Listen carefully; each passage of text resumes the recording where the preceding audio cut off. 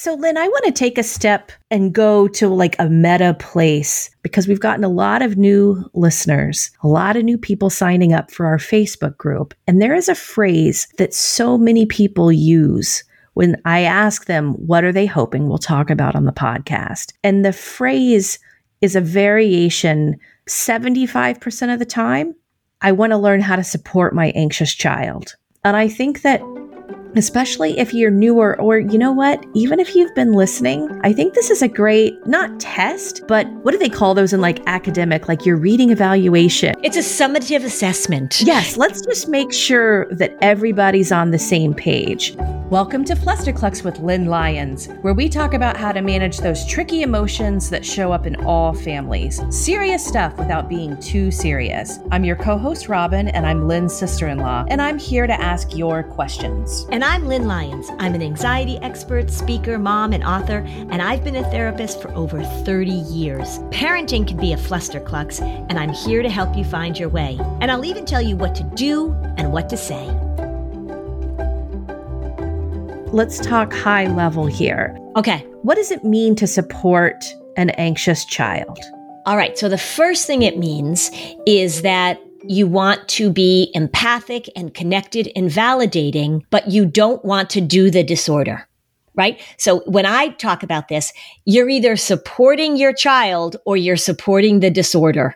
If you think about that way, what am I going to do to help my child develop the skills versus what am I going to do to support the disorder? I want to interject because you use language for the new people. The way I think a shortcut to understanding this is that anxiety you refer to as a cult leader, and anxiety is a part of your child's brain that is very bossy and very demanding and easily upset. So let's just think of this little critter sitting on your child's shoulder. Right. So doing the disorder is listening to that guy on the shoulder. Correct. And doing the patterns that anxiety wants you to do, doing the behaviors that anxiety wants you to do, all of which feel oftentimes intuitive, caring, loving, and they decrease symptoms in the short term, but they strengthen anxiety in the long term. So I've got, as we talk about this, there are three major things, three meta things that I want parents to know that will actually be supporting your child, supporting your family, and not supporting the anxiety. All right, you ready? Yes. Number one, I want parents to understand how this thing works in the very basic, the very predictable, and the very consistent physiological process that happens. Because what parents will get sucked up into, what parents will get trapped in, is addressing the physiological symptoms, addressing sometimes the behavioral symptoms, and trying to get rid of those, and really worrying a lot about my child has a tummy ache, my child is throwing up before school, my child is having these temper tantrums, my child is doing this, my child has headaches. And what I hear a lot is people using the term panic attacks to describe their kids. So anytime a child feels anxiety, they're having a panic attack. Let me just explain how this thing works.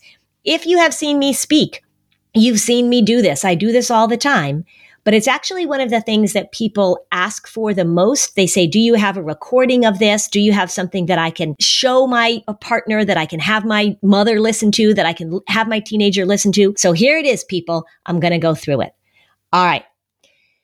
You have a prefrontal cortex. Your prefrontal cortex is in the front of your head. It's a big piece of your brain right behind your forehead. This is your higher level thinking.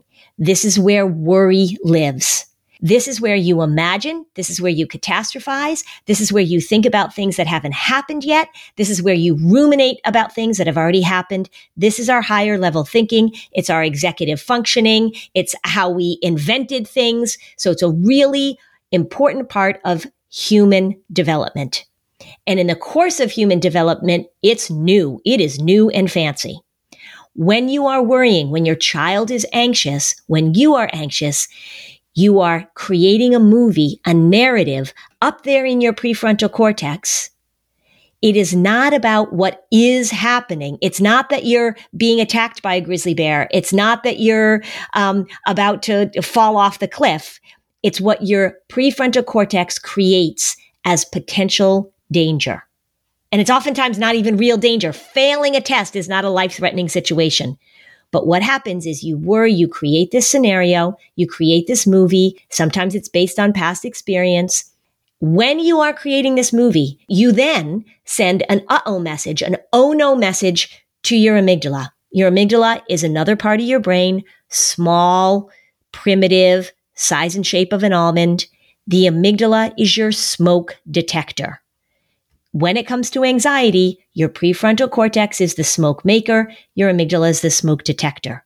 When the amygdala gets an oh no message, when it gets a danger message, it does not have the capacity to differentiate between real and imagined danger. So if you are worrying, if you are thinking about, oh no, what happens if what happens if this goes disastrously?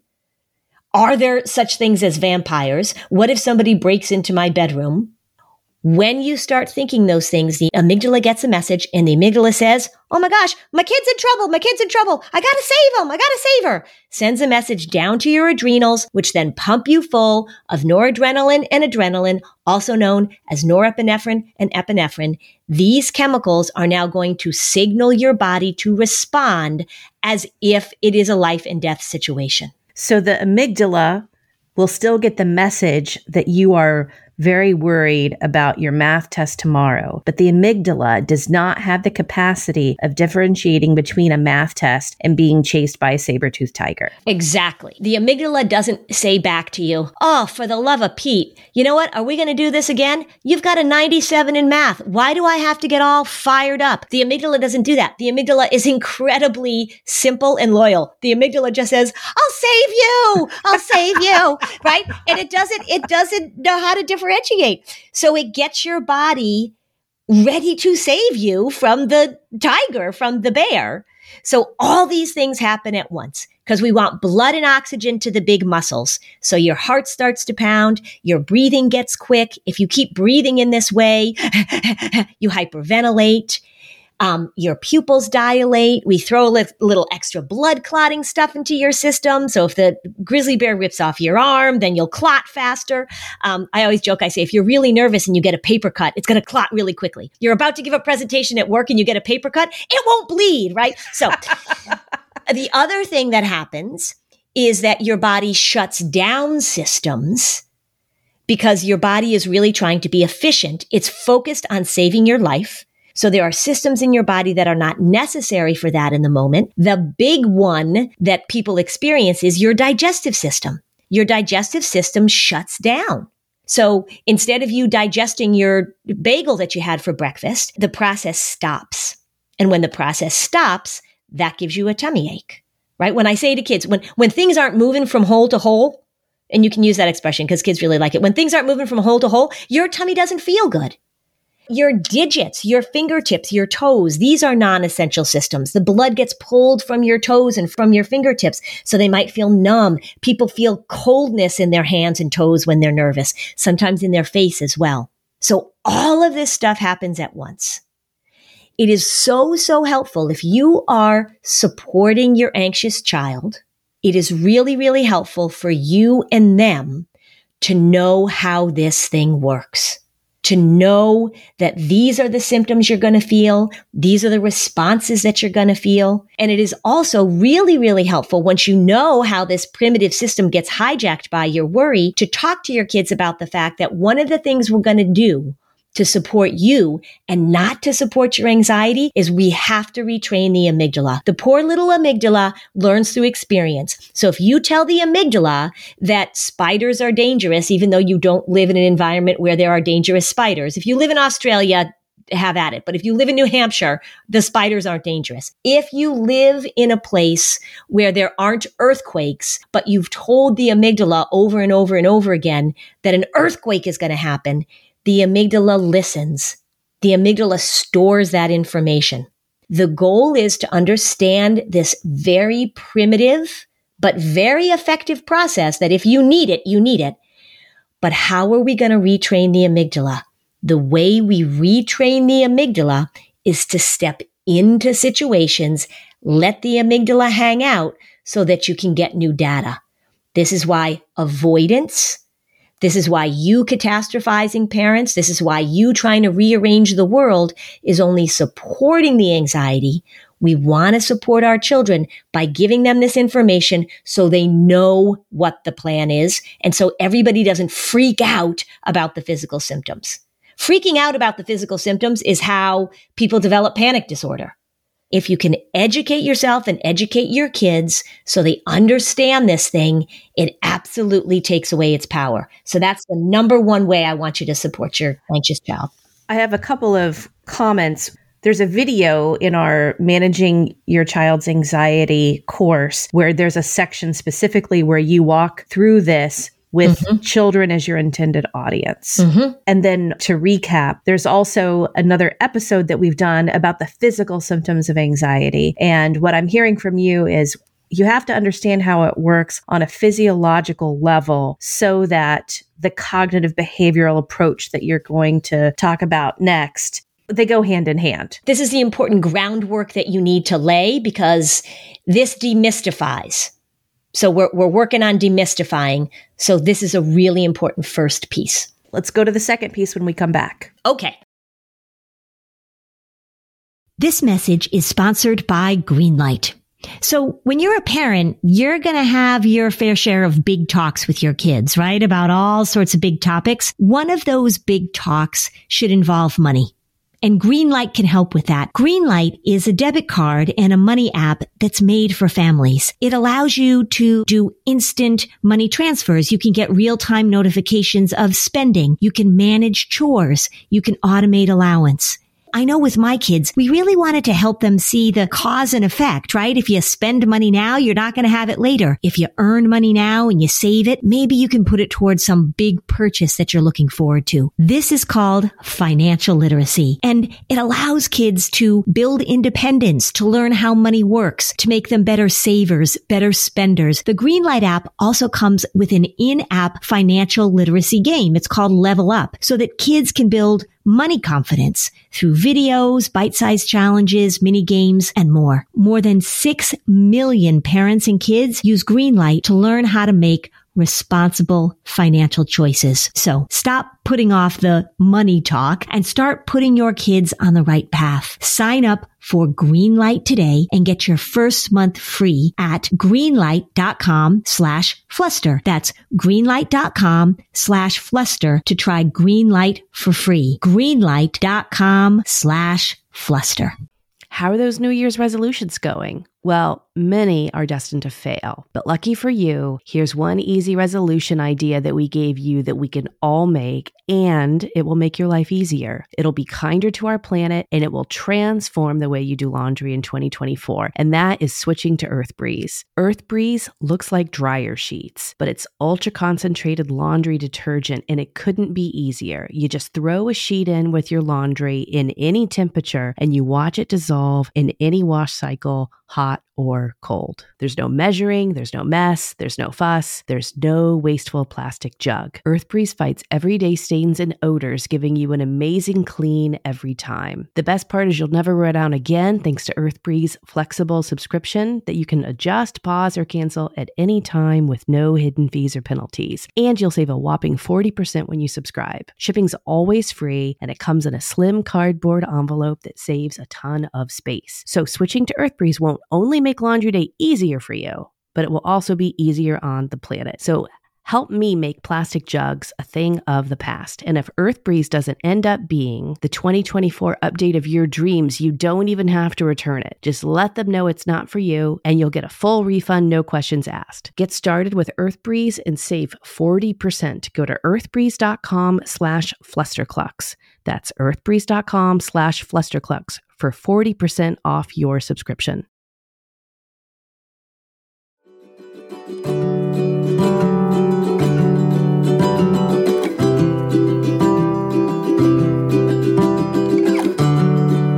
Okay, let's get back to this conversation. Okay. So this will not surprise you, any of you who've been listening. New people, it probably won't surprise you either. A lot of this stuff is really, once people hear it, they're like, oh yeah, that makes perfect sense. Why am I not hearing that? But anyway, The next way that you really want to support your anxious child is that you have to recognize, you have to acknowledge, you have to accept people. This doesn't happen in a vacuum. Anxiety doesn't happen in a vacuum. When people say to me, oh, it just showed up. No, it didn't, right? We are social creatures. And the line I always use when I'm talking to parents, that this is a combination of nature and nurture. And you are very, very prominent in both of those scenarios, parents, right? Well, I think you say if it's nature, it's you. If it's nurture, it's you. Yeah. That's exactly what I say. Yeah. So this is the way that you can support your anxious child.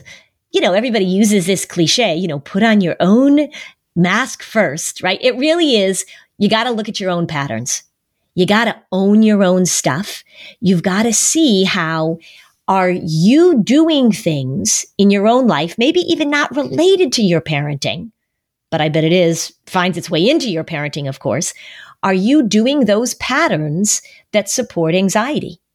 So are you really rigid? Do you express a lot of fear? One of the things we know is that anxious parents express a lot of their fears in front of their children.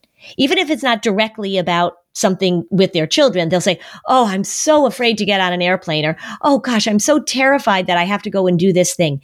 Pay attention to the language that you use. Ask your partner to count the times together each of you use the word safe. Oh, yeah, I know.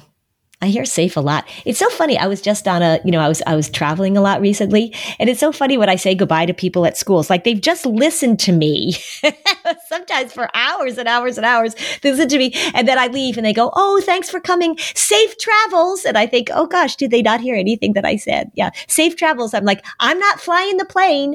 That word safe. Yeah. As I work in travel, that expression is said a lot. What is a good alternative? Because bon voyage just doesn't feel very current. Well, maybe you should just try and bring it back, right? Bon voyage. Yeah. I think I say to people, I hope your travel goes smoothly. Smooth travels. Smooth travels. It doesn't quite roll off the tongue. Smooth travels from hole to hole. Yeah. May your life move smoothly from hole to hole. That's an old Irish proverb, actually. May your life move smoothly from hole to hole. Yeah, you I hope you have a great time. Right. I mean, that's the other thing too, is that we say safe, like the word safe, like if you're going in for an appendicitis, we might say like, safe surgery. But if you're going on a vacation, is that the criteria? Is that your vacation has to be safe, right? Enjoy yourself, fun travels. Much better than that word safe. Okay, so we digress. Pay attention to your patterns.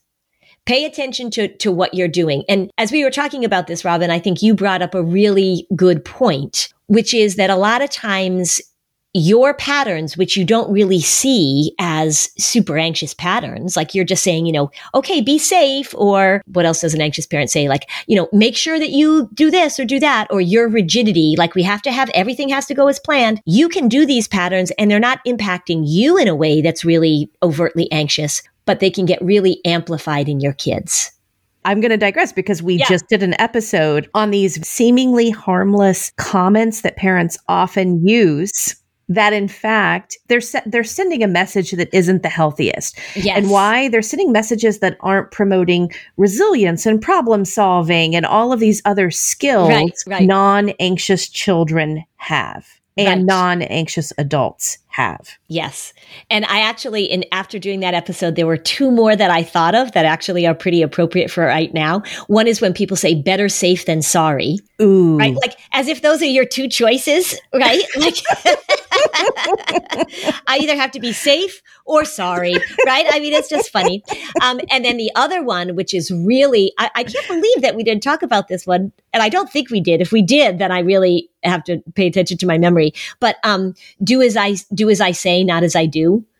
Right? We didn't include that one, did we? I feel like we might have included a variation on that. Okay. That sounds kind of familiar. Okay. So that's in the realm of modeling at this point. Right. So, and of course, when I'm talking about the way you can support your anxious child is to own your own stuff. Of course, You hear me say this all the time. That means that you need to look at your own patterns, that the parents need to be on the same page. So parents need to really educate themselves and understand how this thing works, because having a conflict between the parents in terms of one person pushing really hard and the other person helping to avoid, that's mixed message parenting. You cannot support your child if you are giving them consistently mixed messages about their anxiety. Lynn, can I ask you, though, when parents might resist looking inward or thinking that they're a part of this problem, if they don't, how realistic is it that there's going to be positive change for the child with anxiety? This is your whole thing. It's a family problem. It's a family solution. Yes, when a family is resistant, when I'm working on something, and this is sort of, we talked about in that episode where one parent says like, well, I don't believe in anxiety, right? If you don't look at your own patterns, well, let me say this. Sometimes I have to convince people that it's okay to look at their patterns, because people sometimes they feel blamed or they feel responsible and they don't want to take it on their own. But it really is just so important to just be able to say, this is how human beings work. This is how families work.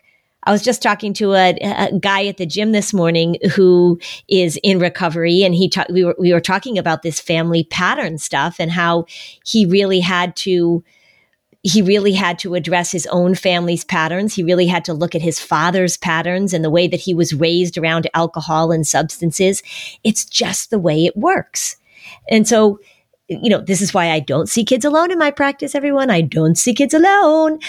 You have to sort of muddle through some of the shame, and you have to kind of, it feels uncomfortable, but it is so, so helpful when a family looks at it together. The other thing too that is remarkably helpful, particularly if you've got kids that are tweens and teens, is that when a parent starts owning their own stuff in front of their child, you can just see doors opening up in terms of their connection, in terms of their communication, because then the child isn't feeling blamed. Like, what's wrong with my kid? And we have to fix this problem that this kid has. Yes. It just changes the dynamic. That's what I was about to say. When anyone learns about their own patterns, they take ownership if they know it, and they can just factually say, eventually, without shame or embarrassment, this is what I do. Mm-hmm. It is a game changer when you continue saying that kind of stuff. Oh, here I am catastrophizing, right? Because then ultimately what you're modeling is no longer your pattern. You're modeling the awareness of the pattern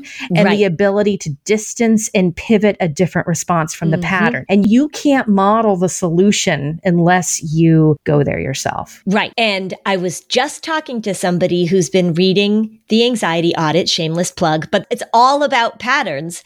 And she said that one of the things that's really cool is that as her family is reading it, they're all recognizing it. So when they're using that language, when they're catastrophizing or they're going global, they go like, oh gosh, I think I'm going global right now. And it just puts it out there as, okay, so now we're going to pay attention to this and now we're going to try and shift it. If you don't know what the patterns are, and if you resist looking at it, your kids aren't going to be able to figure out on their own until maybe they're grown and they go into therapy by themselves and they're like, yeah, God, my mom was a catastrophizer. You're really just getting so far ahead of it when you start talking about it in that way with your family. Absolutely. Why wait for your child to figure it out in therapy as an adult, if that's the path they take, versus all of you working on this together, which will only enrich emotional management, emotional literacy, and love and connection. That's right. And these patterns, it's not that these patterns just show up in people that are paralyzed by anxiety. We all have these patterns. We all go global. We all can catastrophize. Everybody has the capacity to worry or to get stuck in something. So you don't even have to put it in that pathological way of like, oh, this is what my family does wrong. It's really just saying, yeah, this is what my family does, and this is how we're going to work on fixing it. So to go back to sort of what our theme is today, how do you support your anxious child? You learn about these patterns, you own your own stuff, and you talk about them with your family in a way that doesn't make them pathological. It's not a crisis. It's just, this is what we're working on. There might be listeners who still are like, I don't want to make this about me. I want to make this about my kid. I'm here to help my kid. Okay, Lynn, one more time for the cheap seats in the back. You can't help your kid if you don't understand what you're doing. And if it's nature, it's you. If it's nurture, it's you. That's just the way it is. So the more you make it about your kid, the more you say, my child has this problem, the more disconnected you will be from so many wonderful ways that you can support your kid, right? It really is just saying, this is what happens in our family. And it's okay. And it happens in a lot of families. And let's figure this out, right? I mean, it would be the same if we were having a conversation about how do we help our child not develop an alcohol problem because we have so much alcoholism in our family. You don't say like, well, this is about my kid. You say, no, let's look at the patterns that happen in a family that lead to people choosing substances or getting involved in addictive behavior. It really is okay to just look at it in that way. And I know that it's hard to do that. I get that, but it's just enormously helpful. Once you get over that original hump, then I think it gets pretty easy. But I think what you're also saying, not easy, but the shame goes away, all I can say. Because what I finally understood is that you take 6 houses on a street in a neighborhood, everybody has these patterns. Everybody has these patterns. Mm-hmm. Don't be ashamed of the patterns. If you take ownership of these patterns, what do you do with that information? Right. How do you as a family start articulating your emotions and mental health differently than the people who don't want to go there? Yeah, it's, you know how I call anxiety the cult leader, right? So if there's these people and they're in the cult and they're listening to the cult leader, and then you say like, hey, I'm concerned that the cult leader is having you do these weird things and I don't know if this is healthy. And they're like, we're not in a cult. Well, that's not very helpful. But then if the family's like, hey, I think we might be in a cult. Yeah. Okay. So can we get out of the cult? What are we going to do to get out of the cult? That's the mentality you want to have, is that you don't want to be an unwitting victim of these patterns that just sort of take over. You tend to then sort of justify the patterns, or you live within the patterns without really recognizing that you can step outside of them. That's really what I want people to do. And then it's not about shame and embarrassment. It's like, yeah, like you say, everybody does these patterns.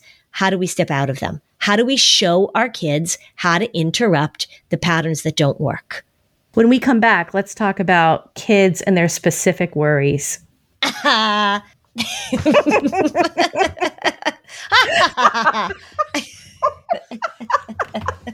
our regular listeners know why. Do you think seeing a therapist or a psychiatrist would be helpful, but you don't have the time to actually find one? And then, when do you have time to meet with them? Try Talkspace. By doing everything online, Talkspace has made getting the help you want easy, accessible, and affordable. It's in-network with most major insurers. There's no need to commute to appointments. You won't miss time at work or have to line up childcare in order to attend sessions. It's mental health care made easy. Talkspace lets you send messages to your therapist so you don't have to wait for your next session. Therapy can help you shift your perspective and find tools to cope in difficult times. Talkspace is the #1 online therapy platform with licensed therapists in over 40 specialties, including anxiety, depression, substance abuse, relationship issues, and much more. As a listener of this podcast, you'll get $80 off your first month with Talkspace when you go to Talkspace.com/fluster. To match with a licensed therapist today, go to Talkspace.com/fluster to get $80 off your first month. That's Talkspace.com/fluster.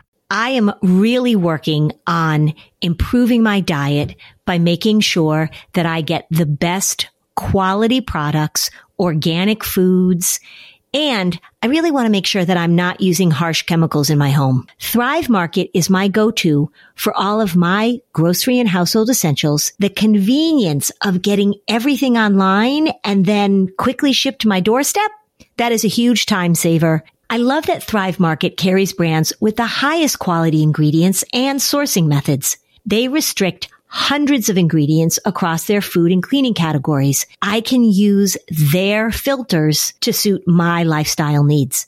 So maybe you're looking for organic snacks for your kids, or maybe you're gluten-free. As a Thrive Market member, I save money on every single grocery order. You will too. On average, I save over 30% each time. They even have a deals page that changes daily, always has some of my favorite brands. When you join Thrive Market, you're also helping a family in need with their 1-for-1 membership matching program. You join, they give.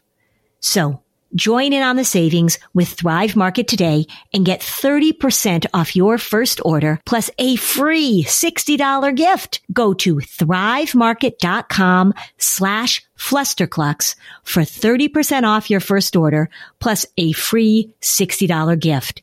That's THRIVE market.com/flusterclucks. thrivemarket.com/flusterclucks.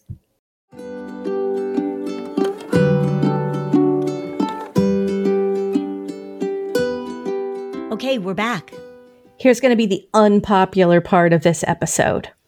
And I'm going to raise this because, again, this is a common theme I see when people are reaching out and joining our Facebook group. Mm-hmm. I read them, so just everyone know, we read these. Yep, we do. Everyone says, do you have a specific episode on throwing up?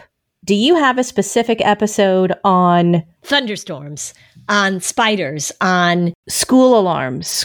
So people ask about, do you have specific episodes on the following content? Yeah.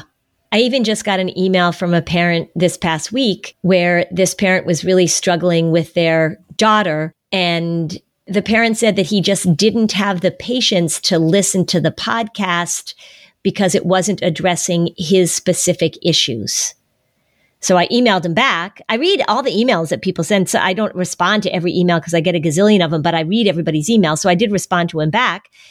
His specific issue was no different than everybody else's specific issue. He just felt like he needed advice or information that was going to exactly fit the story of his family. And that's where people get stuck. Because they're getting stuck in what the worry or what the anxiety is attached to. And that's Correct. What you call content. Right. So when you talk about content versus process, let's say it a different way. This is a child who starts really freaking out about thunderstorms or throwing up, or a teenager who doesn't want to go to school, starts having really big anxiety around tests, or a 6-year-old saying, oh my gosh, mommy or daddy could die one day.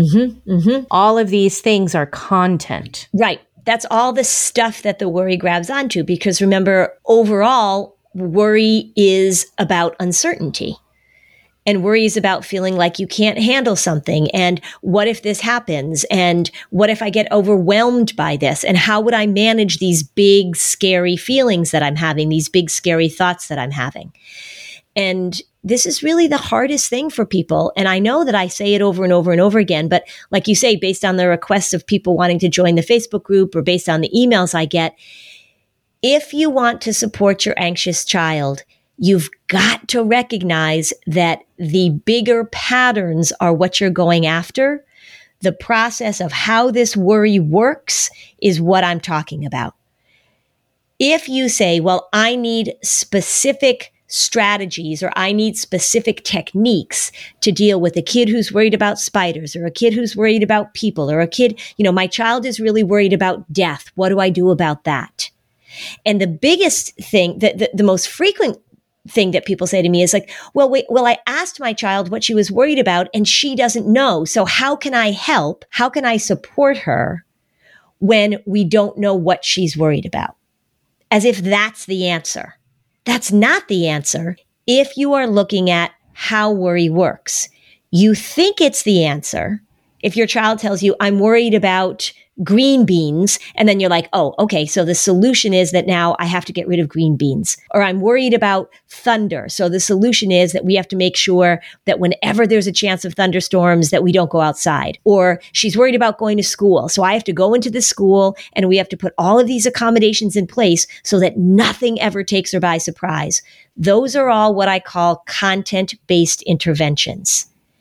That's addressing the content. It's not addressing how worry works. It's not addressing the child's patterns. Not addressing the child's patterns, not addressing your patterns. Basically what we're seeing when that happens is that the parent is saying, my child is really anxious about green beans. And so I'm going to get really anxious about the fact that my child is anxious, and I'm going to do everything I can to take this away. That's what you call the elimination culture. That's right. I'm going to do what I can to take these stresses away or to take these triggers away, because that will make the problem better.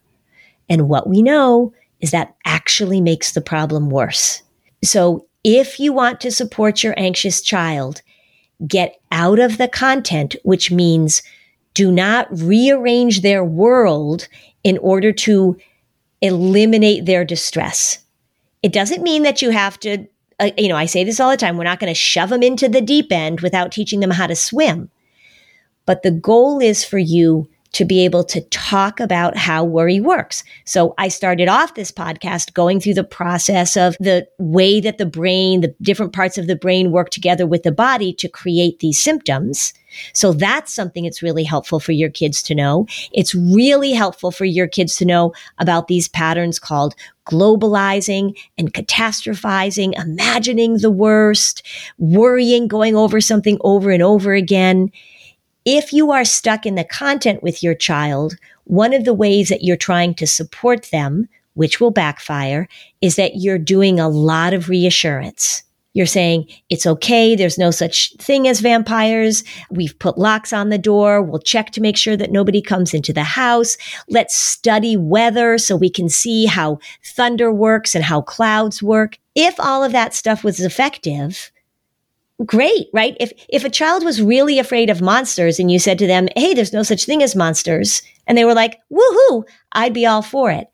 But what we have to recognize is that the worry doesn't give up with just one single reassurance. It's a constant thing that you do. You're constantly saying to the worry, what do you need in order to feel certain and comfortable? And let me see if I can create that in my family, create that in my world. And the worry, the anxiety says, woohoo, you're the best. Thank you for helping me control this family.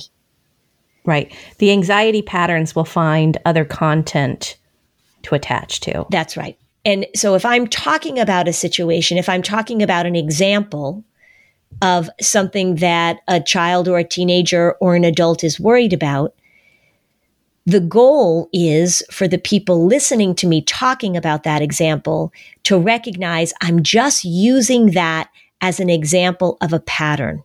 I need some grist for the mill, right? I need some examples. So I'm picking an example. I'm picking some content, whatever it might be, so I can use that content as an example of how are we going to step into this instead of eliminate it or avoid it.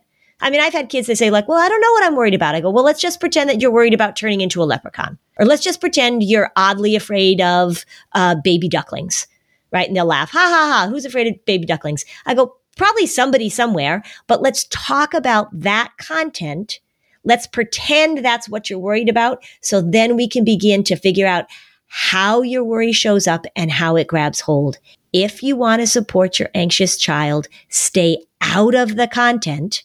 I mean, the content is going to be there, but don't rearrange the content. Don't discuss the content. Don't try and reassure about the content. Don't try and eliminate the content. Talk about how worry shows up. That's a game changer. It's an absolute game changer. Let's talk about all the resources that we have. If you're relatively new to the podcast, I was thinking of a couple of different things. Mm-hmm. The most obvious is the summer series we did on the 7 puzzle pieces. Mm-hmm. And to be clear, those 7 puzzle pieces, these are shorter episodes based on the 7 puzzle pieces that you talk about in the book, Anxious Kids, Anxious Parents. Right. That goes into your whole process of what your treatment looks like with your clients, the externalization of anxiety, giving it a name. How do you talk about it? Mm-hmm. I'd also like to reference a few other episodes that we've done once you've listened to that. Mm-hmm. The anxiety vaccine. Mm-hmm. What does it look like to prevent anxiety? What does a family do to prevent anxiety? It's a 2-part episode. We've gotten a lot of feedback that this was a game changer for people. The treatment of anxiety disorders is actually the same thing as the prevention of anxiety disorders. Yep.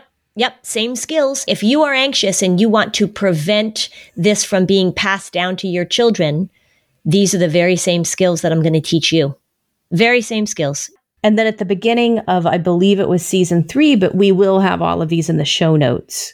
We actually lead with the primary skills you've identified that anxious families and anxious kids usually need a boost developing. Mm-hmm. So we have one episode devoted to problem solving, another one devoted to flexibility, and another one devoted to autonomy. Mm-hmm. So those are key because that's a key part of your treatment as well. If you listen to all of those, and maybe even a couple of them twice, I really think most people will feel like I'm firmly planted now in something in a new direction. Mm-hmm. And I think the rest of the episodes will make a lot of sense. Thank you for so clearly cataloging them. I think one of the messages I want families to have is right now, there's so much talk about the mental health crisis and, our kids are more anxious than ever. And what are we going to do? And there aren't enough clinicians and people are contacting me all the time saying we need somebody to help. There is an awful lot that you can do yourself. And so the self-help genre of books gets denigrated. I remember listening to this. I love Terry Gross on Fresh Air, but I was listening to this episode once and man, she sounded so awful talking about the things that people do to try to help themselves. I thought, oh, Terry. So the books that I've written and the books that a lot of my friends have written, my colleagues have written, that's the goal, is to equip you with some of the things that you need in order to make these changes. Right now, it is hard to find people. It is hard to figure out where you go to get help for your kids. There's a lot that you can do on your own. That's why I work so hard on putting out all this information that, we've got this podcast. I write books. I do tons of talks and presentations because I actually cannot see an iota of the people who contact me for therapy. I wish I could, but I can't. There aren't enough hours in the day. So I really want to just give parents a little bit of a pep talk that there really are things that you can do. Truly, truly, truly. If you need professional help, if you feel like you're really stuck, if you've worked on this stuff or you're feeling like your child isn't hearing you and you need an outside voice to come in and sort of support what you're trying to do, absolutely see what you can find. There's also an episode that we talk about how do you find a good therapist for your anxious child. So we'll put that in the show notes too, because there are questions you want to ask and there are things that are really important for you to know. But there's a lot that you can do. And man, oh man, can we just start talking about prevention, because that's really where it's at this point. We got to get ahead of this thing. And all the stuff that I talk about is preventative. It's all designed to be preventative. So I'm just going to ask all you listeners a little favor. If you've gotten the anxiety audit and you've read it, go on to Amazon and leave a review for me. Those 5-star reviews really help. You don't even have to put any words. You can if you want. You could write some words. But just if you've read the book and if you like it, please help me spread the word. Please support the book by going and giving it a little review on Amazon, because that does help. From whole to whole, this was a smooth read. Yes, you can write that. You can write, I felt like this made me feel good from whole to whole. Like the information went in one hole and out the other. If this episode was helpful to you, you can join our Facebook community, and we'd love it if you left a 5-star review on Apple Podcasts. Thanks for joining us on this episode of Flusterclux. Bye, Robin. Bye, Lynn. Hey there, I'm Debbie Reber, the founder of Tilt Parenting and the author of the book Differently Wired. The mission of Tilt is to change the way neurodivergence, whether that's having a learning disability, having ADHD, being gifted, autistic, or some combination of all of the above, is perceived and experienced so differently wired kids and the parents like us raising them can truly thrive. On the Tilt Parenting podcast, I get to talk with authors, therapists, educators, and parenting experts who are committed to this mission. I ask the questions my listeners are most curious about when it comes to supporting our kids. And in turn, my guests share strategies for challenges, out-of-the-box ideas for navigating school, best practices for therapies, tips for advocating, and so many thoughtful insights on what it really takes to help our kids grow up feeling seen and respected so they can create awesome lives for themselves. I know that raising a differently wired kid can feel overwhelming and isolating, but I promise you, you are not alone, and it can feel so much better. If you're on this parenting journey, come listen to Tilt Parenting. Together, we can shift this paradigm and show up for our exceptional kids with hope, possibility, and joy.